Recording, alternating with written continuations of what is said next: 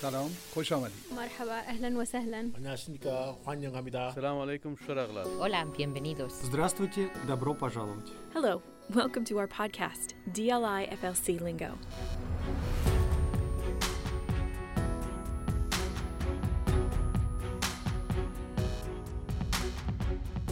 Everything that I like ends up being like Latin. You know, I have no Latin blood, nothing, no Latin ancestors. And everybody asks, I'm like, no, I just like the music, the language, their movies, colors probably.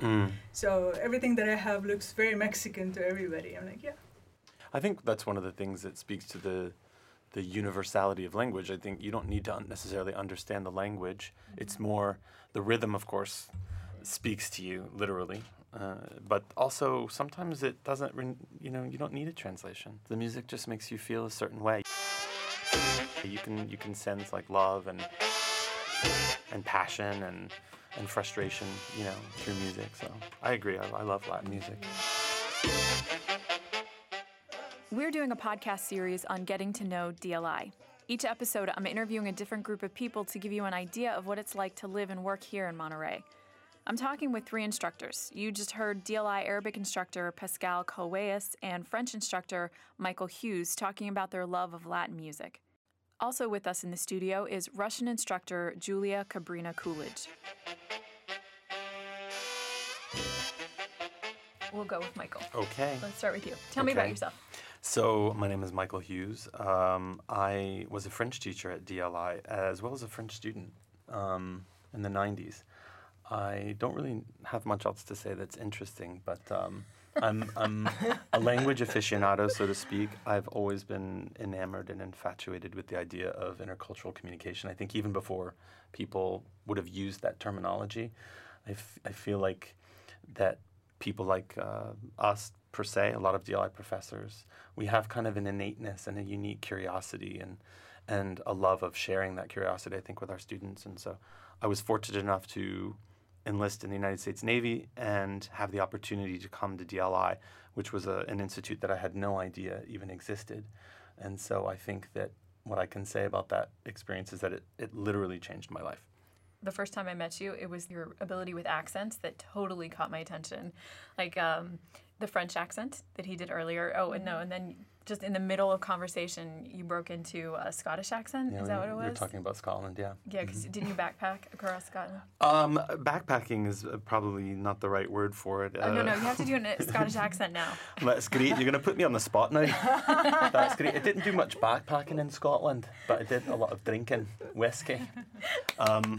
So I do think that there's a connection between language and not so much the ability to do accents, but I mean, really, at the end of the day, when you're learning a foreign language, you're imitating someone else's sounds or another culture's sounds, if that makes sense. And so to some extent, I do think that there's a correlation between having what I think musicians refer to as a good ear and being able to at least reproduce language from the phonetic perspective, if that makes sense. Mm-hmm.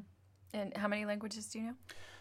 I've over my lifetime. I mean, we all speak so many languages. I mean, there's so many hyper polyglots at DLI, but or polyglots. But I speak 7 with some decent fluency, and but I've studied more than that over even if it's books and watching online videos to learn some vocabulary before a trip or just curiosity about different cultures. So my whole life essentially I've been trying to amass a collection of expressions and conversational tactics in as many languages as possible. So I always joke, I say, how many languages do you speak? And my answer usually is not enough. Oh, that's a good answer. I like that. Very good answer. Yeah. Pascal, tell me about yourself. Okay, so my name is Pascal Coellas, and I'm originally from Beirut, Lebanon. I came to the U.S. to do my master's in San Diego, and then I graduated with master's in political science. So after a while, I won the green card lottery. So literally, I moved from a student to a green card holder. And I needed to find a job related to politics, and everything was on the East Coast. I'm like, nope, I don't want to be on the East Coast. I need to find something in California. Mm-hmm. Literally, DLI was my first option, where it says Department of Defense, and I'm like, this would look nice on my resume for a year or two, and then I'll figure it out. and it's been 17 years. So yeah, DLI is good at keeping you, and I love this place. So yeah. So why didn't you want to go to the East Coast? I don't know. I never belonged to the East Coast. I am a Californian girl without even knowing it. So yeah. And as she had said, I lived almost half of my life here and half of my life in Lebanon. Have you been to the East Coast? Have you traveled over there? Yeah, my brother lives there, and I've been to DC too many times, in New York, but I just feel that this is home for me, the West Coast. Yeah. So how many years in California altogether? 20. 20? Yeah. Do you have to ask me this question? Now you know my age. I think it speaks to the uniqueness of this state. I mean, it's not without its faults. There's no doubt about it. I did not grow up in California. And I, as I mentioned before, I came to California for the first time at 18 years old to come to DLI. I felt the same way. I felt like I came home when I got here. And that's why I think DLI was such a transformative experience for me. I left, naturally, being in the military. You go and you do other assignments, but there was something in me, that had kind of a seed had been planted, so to speak, and I kept wanting to come back, and I realized, like, now as an adult, even if I leave California, I might have been born and raised in Florida, but I feel like I'm a Californian for sure, so I understand that completely. Same here, and I sometimes joke about it. I'm like, there's a smell to California. I don't know how to explain it, but once I land here, and mainly in San Diego, I'm like, I smell California. There's something that makes it home. Even though I love Lebanon and I love home, but then California is special. Yeah. Yeah, no, you're absolutely Such a great right. state. I love this state too. I mean, I've lived here more than 20 years now. You know how old I am. but I love the fact that you can go swimming, you can go skiing, you can go wine tasting. I mean, there are just so many activities that you can do in this state. It's amazing. And of course, the price of living is high, but I don't know. I guess you pay for the experience. Yeah, I mean, there's a tax, I suppose, that for quality of life. I think we're pretty fortunate. I'd like to be able to spend less money on rent, but that's a different conversation.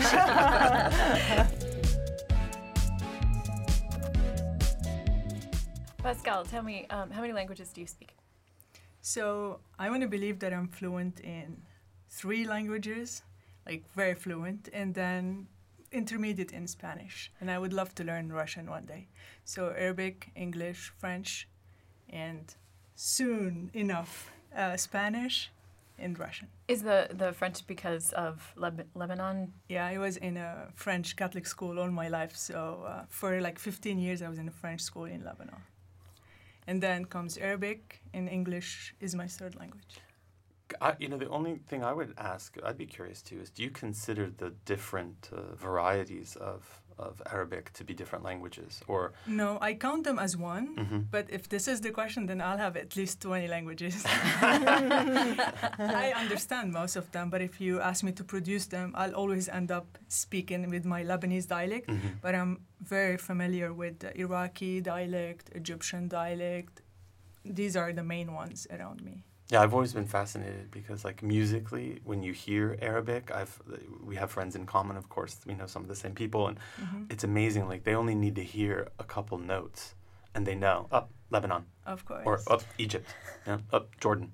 It's incredible, only after a few words. So. We share music, and we share food. Yeah, yeah.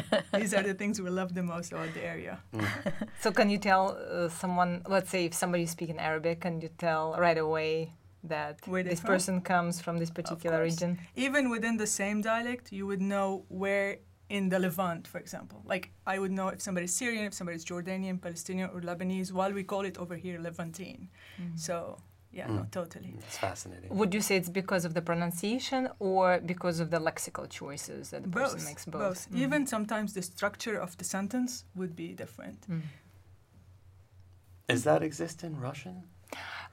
Yes, definitely. I mean, if somebody speaks Russian, I can usually tell after a minute or so what part of Russia they come from. Okay. But I think it is probably universal. It's not just pronunciation, but also certain words, certain expressions, stress on a certain syllable. Vowels too, and vowels, right? Yes, definitely vowels. So it can tell somebody, apart.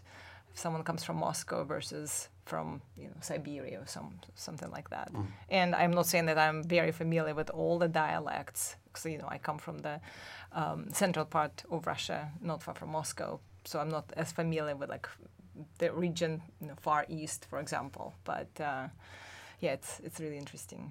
Have you ever been to the Kamchatka Peninsula? I have not, but I love was to fascinated go. by the idea of it. I don't know, it looks amazing. Never been there, never been to Siberia, but I think it would be fun to take a Trans-Siberian Railway someday. That's Something one that of I'd my love dream to trips, do yeah. in the future, for sure. The Orient Express. Yes.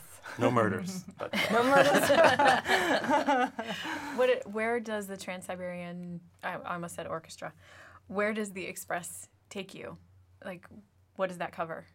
I think it depends on which one it is, but some of them cover Mongolia, China, then it goes through Russia, through Siberia, and then I think my hometown, which is Nizhny Novgorod. I don't know exactly all the stops, but I believe it takes about 2 weeks from start to finish. Oh, wow. Just So- one way. One way. I mean, the idea too, I know a lot of people, I shouldn't say, excuse me, I don't know a lot of people who have done it, but I know many people who do it, rather, that you can kind of piece it together too. You can sort of stop and, if you want to stay in Ulaanbaatar, for example, for a few days, and experience Mongolia, the capital, and, keep moving on. But yeah, it just seems like an incredible trip. And some people do it both ways, so like a round trip. But I think mostly it's usually just one way because it takes such a long time. Yeah. There is an orchestra too. You're not Oh, wrong. yeah. They've been touring. I have seen the ads on social media.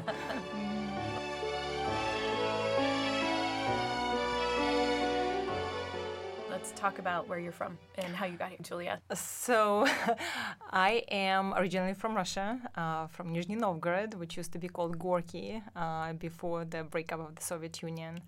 I came to the U.S. originally in 1994 as a student, exchange student, actually as a part of the program called Freedom Support Act. And then I went back to Russia and then came back several years later. Got my master's in California. I've lived in California, actually, longer than I've lived in Russia. And then also got my doctoral degree at Middlebury College, not here in Monterey, but in Vermont. And that was my life pre-DLI. And I've been at DLI for the last 4 years. In fact, Michael and I went through our ICC together. I think that's where we met. So the army has battle buddies, and we have ICC buddies. We have ICC buddies, which was actually 4 years. If I exactly, remember 4 correctly, years it was 4 years ago. Yes, 4 years Almost ago to the day. exactly. Yeah. For people who don't know, explain what ICC is. ICC is a course for new teachers, not new to teaching, but new teachers at DLI that goes over the principles of language teaching, and you also get to learn about different exams and tests that students take as a part of their DLI experience in the basic course. I believe before it was about 3 weeks, maybe when we did it. I think that sounds about right. 3 weeks, a don't month, know. 4 weeks, yeah. I think now the structure is slightly different, but again, it's been 4 years for us. So I've taught languages before, but certainly my experience here teaching Russian at DLI, and I'm currently not teaching. I'm in the admin position. I'm a department chair in the Russian school. But the experience of teaching language at DLI, I think, is quite unique. So having experiences teaching a language at the university and college level and then at DLI, I think really helps you look at language teaching in a different manner.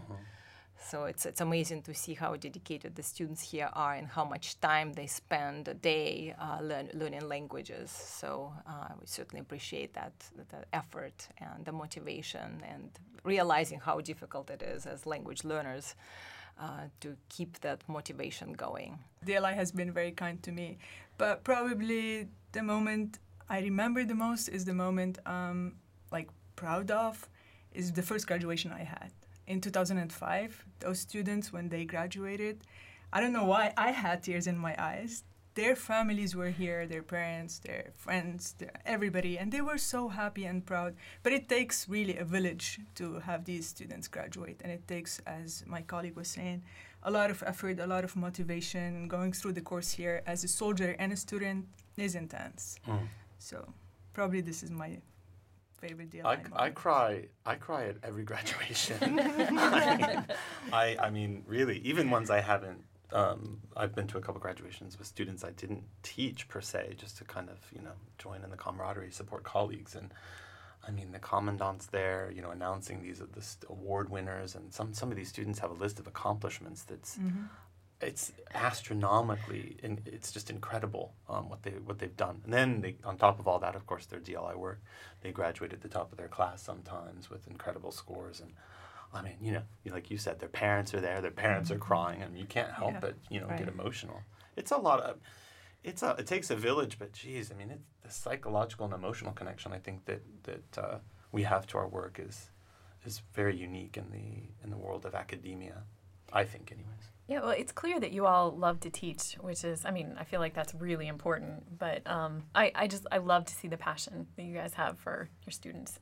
That's beautiful.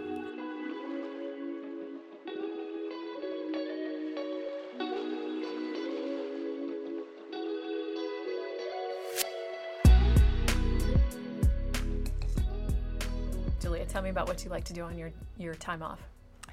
My time off, you mean like weekend, let's say? Yeah, let's go with that one, weekend. With weekend. I like to do some exercise, some sports usually. It could be running or it could be biking. And of course, there are so many beautiful areas where you can bike here. I mean, just going down the Pebble Beach, 17-mile drive. There are so many beautiful places. So that's something that I would love to do if I have time on the weekend. I really, really miss Osseo Theater that closed, unfortunately, the one downtown that used to be in downtown Monterey, because it had a lot of foreign films and independent films. We used to go there all the time, but unfortunately, I don't know what the future of it is, but I heard that it closed and it's not going to reopen. Pandemic. So reading, coffee, exercising, maybe sleeping a little bit, even though it's hard to sleep in these days because you only set schedule, coming to work at 7:45.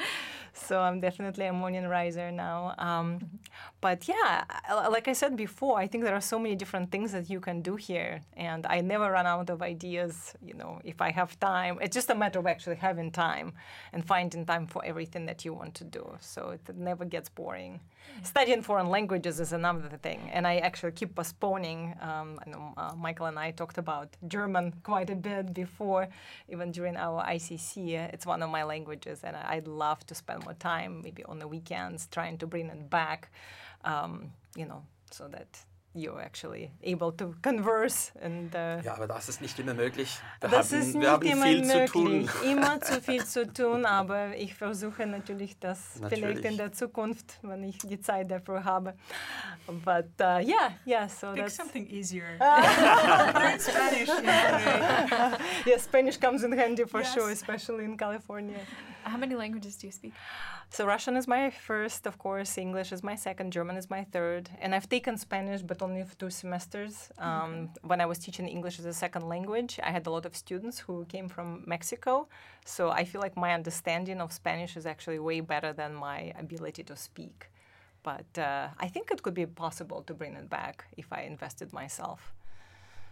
So. Хорошо. Хорошо. Muy bien. Well, what do you like to do on your time off? I like it when you say time off. Honestly, Downtime. it depends on when am I getting this time off. Like if you tell me just now, maybe what I need is a day at the spa in Pebble Beach. But if you're saying on the weekend, I have so many hobbies. She stole most of mine, but from hiking, biking, tennis at the Mission Ranch, all the creative projects, you can just like put me in any of them, from mosaic to photography. I just love artistic stuff and anything related to nature. And so I'm just thinking when you said color, like the Latin colors, is that part of it too, your artistic? If you come to my house one day, you will see that I have my walls painted, like one that is red, another side that is like black, upstairs is blue. So I love colors in general. And yeah, like the Latin culture in general is very similar to my lifestyle. I don't know if it has anything to do with my French school that I mentioned before and lifestyles, families, values, and all of that. We have so much in common with the Latin culture, and I've never been to Latin America, so this is a place that I really want to discover. With the exception of Mexico, I'm missing out on Argentina, Peru, Bolivia, Colombia, and all of these places. But I love the food, we were talking about it earlier, the music, and everything about it. Okay. How about you? What do you do on your downtime? Well, again, we have DLI in common. We have our passion for language in common. So it's not a surprise to hear that I too enjoy some of the same activities. I think an ideal weekend for me, sleeping in is kind of nice. You know, there's no doubt about it. But we're so lucky to live here. You mentioned Carmel. You mentioned Mission Ranch, for example.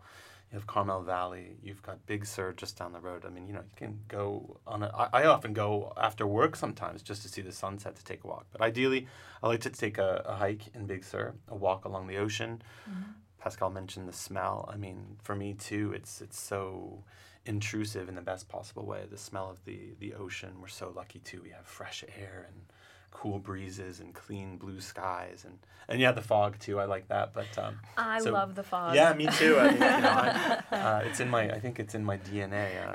You know, but so a nice hike in Big Sur, or at least a nice walk outside. Lots of fresh air and vitamin D, and I'm not going to lie that I also enjoy the fact, I think Yulia mentioned the vineyards and the wine tasting opportunities that surround us, whether they're here in Monterey County, incredible. Paso Robles is 1 hour and 45 minutes away. Napa is 2.5 hours away. So yeah, I enjoy drinking what comes out of the earth here in California as well. And so... you guys mentioned where the vacation do you want to do. So, Michael, let me hear what kind of vacation, where you want to go. I miss, and part of this is the change in life from being kind of your lost youth and becoming an adult. I miss real adventure. And what I mean by that is that, you know, as adults, we take vacations because we have limited amounts of time off. And it's kind of really hard to go on an adventure, and by that I mean something kind of rugged, you know. So, I mean, the trip that comes to mind for me that would fit that description anyways in the past would be India. I've only ever been once, but I spent almost 7 weeks there, really just sort of walking and hiking and exploring the country with one of my best friends. And we did and saw so many wonderful things, but it's a grueling trip. It's not a vacation per se. It's really an adventure, and I miss that. And as I said, part of that is being an adult is just the lack of time. But I'm a big kind of we don't really do it anymore, but get out the map, kind of, you know, put your finger somewhere and let's go find out what it has to offer.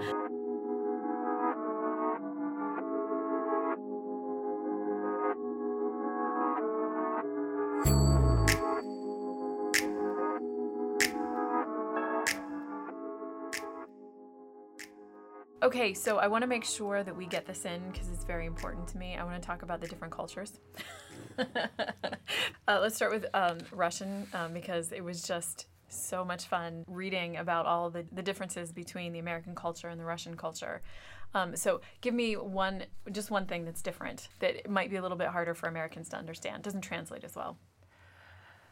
So we're talking about culture. Mm-hmm. Okay.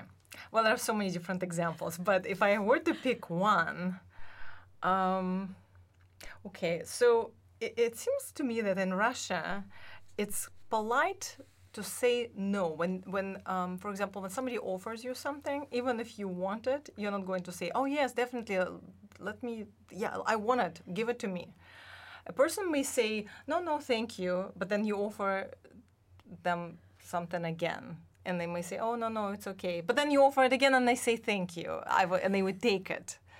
Even if you're just sitting at the table, let's say if you're having a meal together. May I give you a little bit of the salad? Oh, no, it's okay. But please have some more. No, it's okay. Okay, I'll have some more. But in the U.S., it's kind of the other way around. if you say no, nobody is going to offer it to you again. So you better be quick. And if you want something, say yes, because you may not be offered it again. And again, this is kind of like an abstract example, I think, but I often think about it, especially when I come in contact with the Russian culture or with American culture, or when there is this culture clash, for example, when there are Americans and Russian present, and sitting at the table. So you notice those little details and intricacies in their communication styles.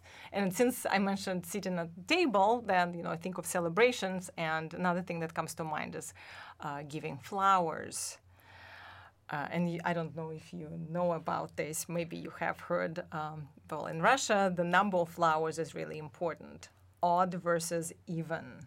So if you're going to someone's birthday party, you want to give them an odd number of flowers, because an even number of flowers is usually reserved for sad events such as funerals. Wow. Oh, wow. So if you're going to give a bouquet to your girlfriend, bouquet of roses for Valentine's Day, give 7, 9, 11 roses, but don't give 8, 10, 12, etc. Interesting.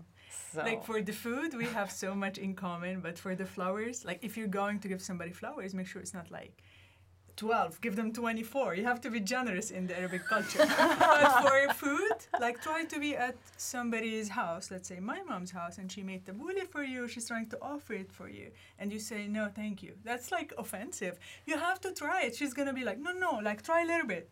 And in our culture, it's just out of love that they're giving you food, and they really want to feed you, even though you just had dinner. It doesn't matter. So you just want to say, oh, thank you, and try it. So in here, I know what happens to my friends when they come and visit, or if my mom is around, or anybody who's Lebanese, we overdo this. And Americans would be like, I just ate, and it's just weird.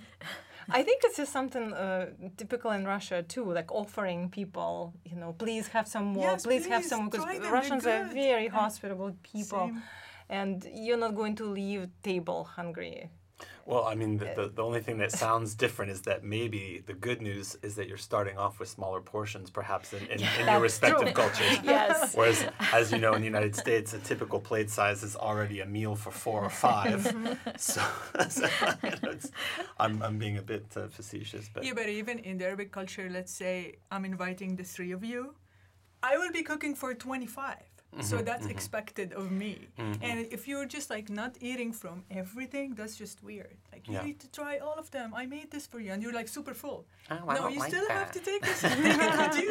It doesn't matter. You're not gonna get out of this. It's really funny. I work with the two people who are from former Yugoslavia, and they're talking about how this is the same thing for them too. Dushan was saying that he has to, whenever he goes to get flowers, he always has to give one away so that he can hand someone odd number of flowers. Yeah, it's like a dozen of roses, right? Which Yes. is 12. So if you're giving somebody a dozen of roses, someone from Russia, pull one out. I know in America they're like, whered my rose go? Something's missing. What's wrong? 11 roses, what? And like, who did you see on your way here? Interesting. So tell me about something from Lebanon, or Like from Arabic culture in something general. That doesn't really Translate work as well. Okay, so I'm not sure where this whole thing originated from, but the Arabic or the Middle Eastern culture do not deal well with the sole of your shoes.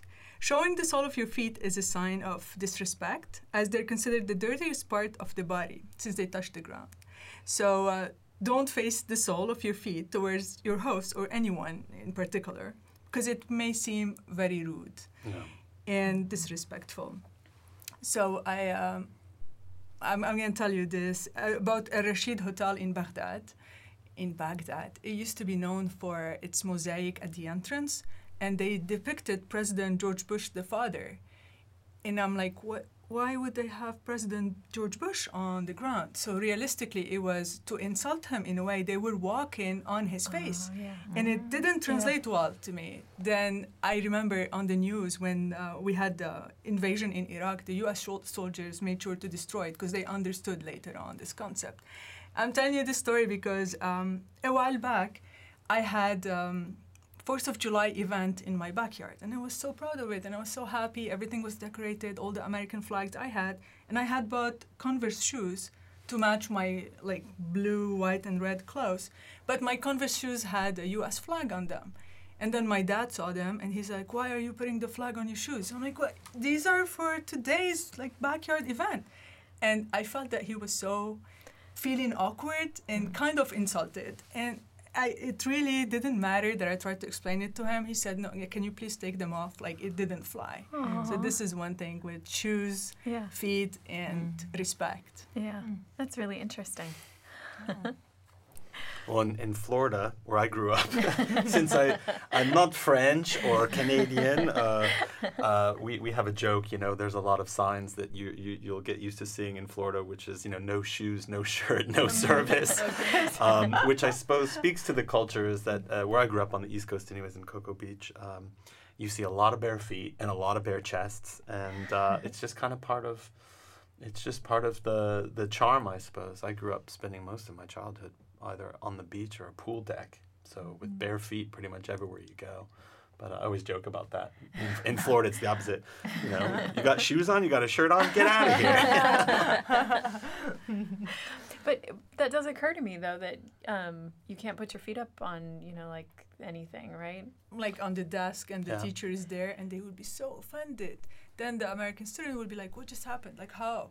Yeah. So we always have to explain that. No, you can't. You can't put your feet. It's a common theme, I think. That reminds me of Thailand. We were talking about Thailand earlier, which is another incredible journey. And I taught French and English there for a period of time, and that's the same in Thai culture, for example. Same concept. Your feet are the lowest part of your body, and your head obviously is the sort of pinnacle, so to speak. So you don't touch anybody on the head naturally because it's the most important part. And really? You can't pat kids on the head. I mean, that's a big no-no. We don't have this, but it's interesting. Yeah, and then feet, it's the same. You cannot put your feet up. You can't point your feet, especially at anybody, which is a really unique thing. It's not so much the sole of your foot, it's just your feet pointing at people, which is an interesting thing. And I remember, and again, it's sort of an innateness as an American, and perhaps it's a bit part of our sloppiness. I don't want to say that in general, but a lot of the old superstitions and these kinds of things have kind of, been diluted over the years in the United States, and we are kind of lackadaisical when it comes to putting our feet up and things like that.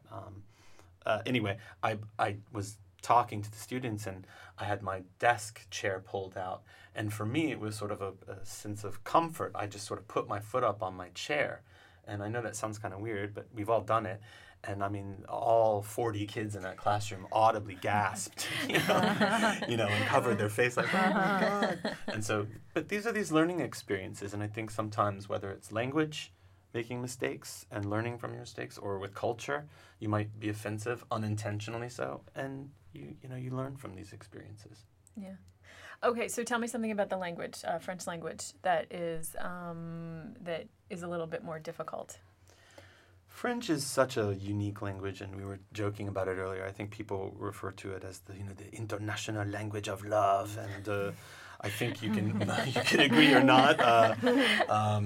It's generally regarded as a beautiful language. It's an important language. It has a rich history. I constantly have to remind my students and everybody that speaks English that 50%, that's a huge number of our vocabulary in English, comes directly from French, which is a fascinating thing if you really stop and think about it. And I could go on and on about that, but I won't. So one of the most unique things I think in French that's hard for students who have experience, say, with other languages, in particular I can compare it to other Romance languages, is that you must use a subject pronoun in French.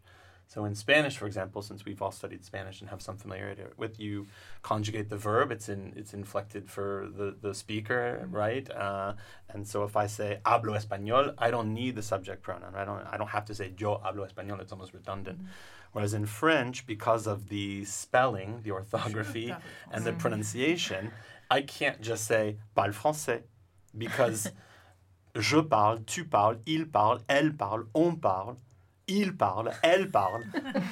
It's all the same. So if I say parle français, the first thing somebody that speaks French is going to be like is who, right? What? So the subject pronouns is a strange thing, and you need to use them. And then the spelling, of course, I think throws a lot of students off. There's lots of unique sounds and diphthongs and X's that have historical significance. The circumflex accent, which is a fun one. It's kind of, sometimes we call it the caret or the triangle over certain vowels in French. And typically, is it an actual triangle or is it just a caret? It's like I don't, it's a V shape. A V shape upside down, an inverted V. Yeah. So Duchan's name has that caret on. I say it's angry eyes. That's the other one.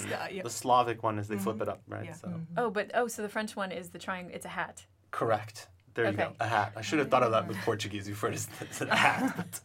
So you have to have shapes. But this is one of those things, etymologically speaking, that I think is so fascinating about French and its relationship to Latin and the other Latin languages. So, for example, I'll give you a common one would be everyone's favorite word would be fête. Une fête. Fête, which is spelled F-E, this accent circonflexe, T-E. Well, it just means party, right? So une fête is a party. Yeah. But there you see the history behind it is that many of the words in medieval French or had an S there. And so that word in Old French would have been feste, right? And then you think of its connection to, of course, fiesta in Spanish, festa in Italian, festa in Latin, and of course feast in English. So there's that example of we say the word feast, a big meal. It's an English word, but that's a common word straight from French. Okay, I have to go back to this because I thought English is a Germanic language, right? So how is it? Walk me through this. This is probably Julia's area of expertise. There's a connection historically, of course, between the origin of English as a language. What English looked like and sounded like prior to 1066 is probably a lot more Germanic. In fact, I think it would look something like Icelandic, or probably a bit more maybe like Danish or Norwegian in essence, at least visually, right, lexically. Are you talking about the etymology of each word? Yeah, I mean the Nordic origins of a lot of these words, some Celtic loan words. Then you have the invasion of England by William the Conqueror in 1066, and herein is this invasion essentially not only of people and culture but language. And so from that moment on, English language changed for all intents and purposes dramatically, and that's what I was saying earlier. So when you look at 50% of your vocabulary coming from one language, and especially in modern English where we're using hundreds of different languages every day, essentially, to build up our vocabulary, that's pretty remarkable. I think words of German origin in English, maybe it's about 25%. And there's really not much syntactically in common. There's no more declensions, really, of course, which is, there you go, there's your area of expertise. I will decline. I know nothing about the declensions, yeah. I think it has to do with the Indo-European roots, though. That's the reason why there are so many common roots, that we can find in Russian, in English, and German. Because if you look at the common vocabulary, I mean, there are so many. I can't think of any specific examples now, but there are so many words that sound similar in many languages. Voda, Wasser, water. It's a little weird in French. Oh, yeah. Well, so this is aqua. Wait, what is it in French? Oh. Water. Is eau. So you see it on perfume, like eau de toilette. Eau de toilette, yeah, right. Oh. Speaking of which, this is where you were saying the pronunciation is the strange part. Try to go to Macy's and buy Allure from the Chanel, right. Because over here, you took the French words, for example, but you totally changed the pronunciation. Yeah. So try to go to Paris Bakery and ask for a croissant. Right. And I'm like, a croissant. If you don't make it croissant, or a croissant-wich. And allure becomes allure after like 10 minutes of explaining. I'm like, okay, yeah, this one. So yeah, I mean, in essence, it's a Germanic language. We tend to, I think, and that's for historical purposes, we group languages together based on, their commonality, of course, with the shared languages. So, English shares its origins with German, Dutch, Norwegian, Icelandic, Swedish, and then, of course, we were talking, Pascal, right? We were talking about language variety. So there's Hochdeutsch, and right there's the Frisian, Bavarian. I mean, these Austrian, are German. Austrian, German. I mean, you know, so, name it, yeah. and then to some extent, I think that's where you get, you know, and English has it too, right? We tend to look at it as, you know, broad, you know, British English, American English, Australian English. But I think now, I mean, English is such a global language that I think there's Russian English, for lack of a better, you know, terminology. Is there really? I mean, I would say so. I guess you. Is it I like? mean, there's so many speakers of English in Russia, right? Right. Who study it, let's say. So Right. lots of Russians speak English. Certainly, probably a lot more Americans than speak Russian. Other than I would say DLI. so, yes. In Russia, though, if you're studying English, usually it's going to be the British variant. Like, for example, when I studied in Russia at the university, I mean, British English was the norm, and then we had one class that was like specialized, and it was American English. So there was a lot of emphasis on pronunciation and American idioms, and they always felt very special. But again, that was, you know, back in the day. I'm not sure exactly how it's done now at my university. So what do you prefer? Do you like a bottle of water, or do you like a bottle of water? Water or water? I don't discriminate. I like them. I really do like them both. I do love how British English sounds, of course. So whenever I have a chance to watch like Downton Abbey, I don't know if you're familiar with this Of show. course. It's always so pleasant to the ear. But again, American English, and there are so many varieties of American English too. Yeah. So it's language is language. I think it's beautiful in all the forms. Yeah, and it's always changing. Yes, it's I mean, always that's evolving. the other thing. It's constantly in Exactly. flux. Especially we see it with, I mean, some of those young students we teach. Sometimes depending on what part of the country they come from in the United States, but there is kind of like a hip lexicon, and I am not hip, so I'm like, what? That means what exactly? So, I mean, we get to learn too as teachers. I think sometimes our students, you know, kind of teach us some new vocabulary to incorporate. Even as native speakers, you know, 'cause I've lived here for quite a long time now, and even though I go back to Russia, I don't go back often enough, I think, but when I go back, I get to learn some new slang, some new terms that I have never heard before. Yeah. So it's really fascinating because you think of yourself as a native speaker of that language, but because you lived in another country for so long, it's like you are a little bit detached already. And that's why keeping in touch with the culture, I think, is really important, especially for language instructors like I we learned are. that from my younger cousins who are like 16 and 17. They have all the new vocab that I need every time I go. And then text messaging and certain symbols yeah. and shortcuts, and it's another language altogether. How so. much text has changed the language and using the phones? Well, I mean, sometimes I'm afraid we're heading back to the inside of a pyramid. We're going to all be communicating with hieroglyphs. I can use like 4 or 5 emojis, and you understand perfectly what I'm saying, you know? So we'll see how that goes, but... Okay, Pascal, give me some oddities in Arabic. I think it's funny, like one of the kind of strange concept that we try to explain to students is the word inshallah. It's very common to use in the Middle East, whether you're Christian or Muslim. So it's an answer to almost anything, but you try to explain what inshallah means. Inshallah literally translates to if God wills it. So if you're telling me, do you want to go with me to the movies tonight? I can say literally, inshallah. But you'll never understand if I mean yes, if I mean no, if I mean maybe. It may mean never. So you want to really read between the lines or like from the sound. Students enjoy the word inshallah and they keep on using it everywhere. So this is one of the funny things, I think. Well, yeah, I translate that as, you know, as long as hopefully it will happen, and if God wills it, I'll be there. I assume that's a yes. Yeah, but it can be totally no. It's like, inshallah, I'll go with you to San Francisco this weekend. But it's a no. I'm not going.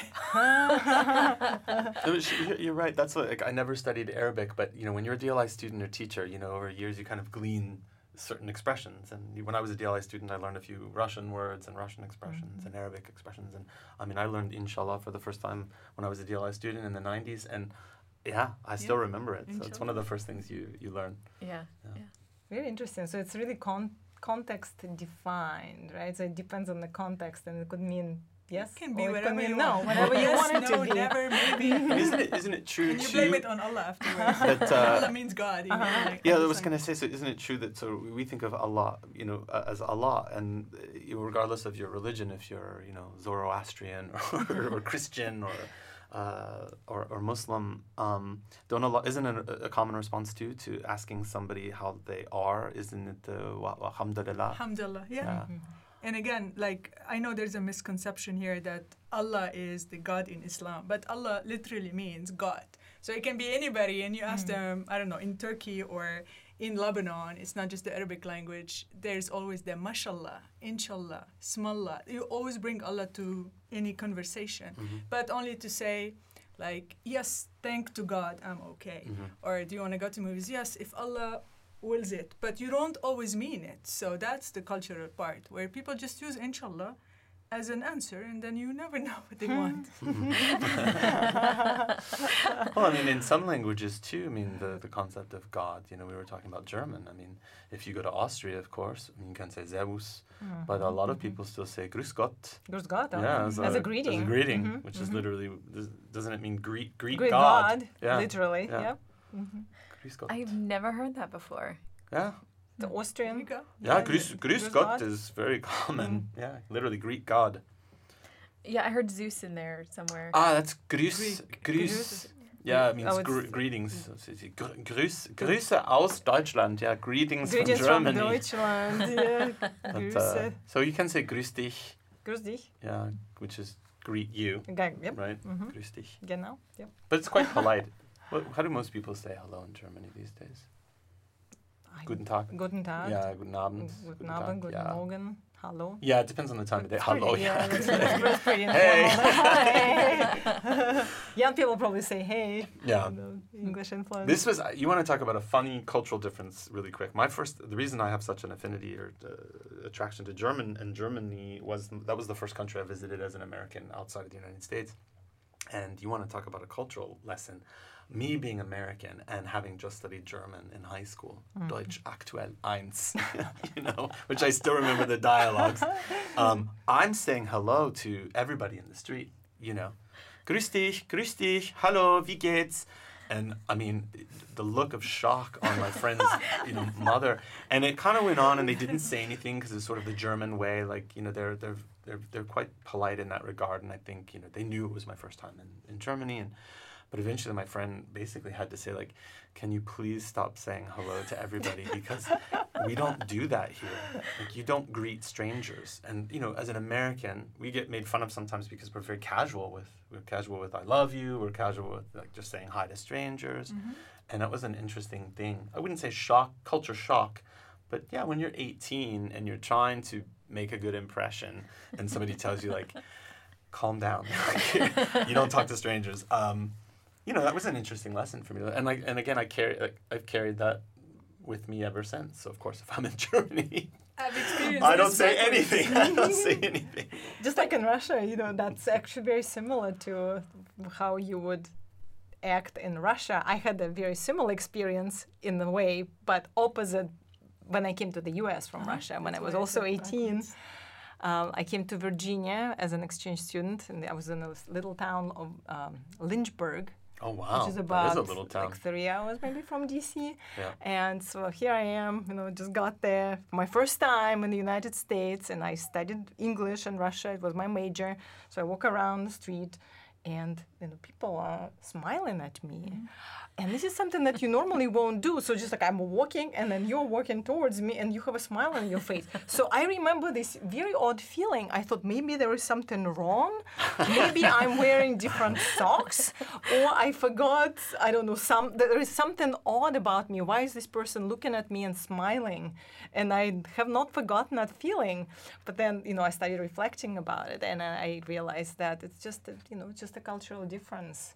So in Russia, this is not something that, and again, that was back in the 90s, but you usually don't walk around and smile and say Same hello. with me, not when I came here, but every time I have a visitor or somebody visiting from Lebanon, and they'll be like, how come you know everybody? I'm like, I don't know anyway. Like you'll be in a supermarket and people tend to say, hello, how are you? Hello, and smiling at you. And people will be like, you know all of them? Then I realized that, yes, where I come from, you don't just greet people. You don't say, excuse me, every 2 seconds. Like, what did you do? I'm like, nothing, I'm just passing next to them. So, yeah, these things are, for a foreigner, like for me, they're just the way I live now. But for anybody visiting from overseas, they're just like weird.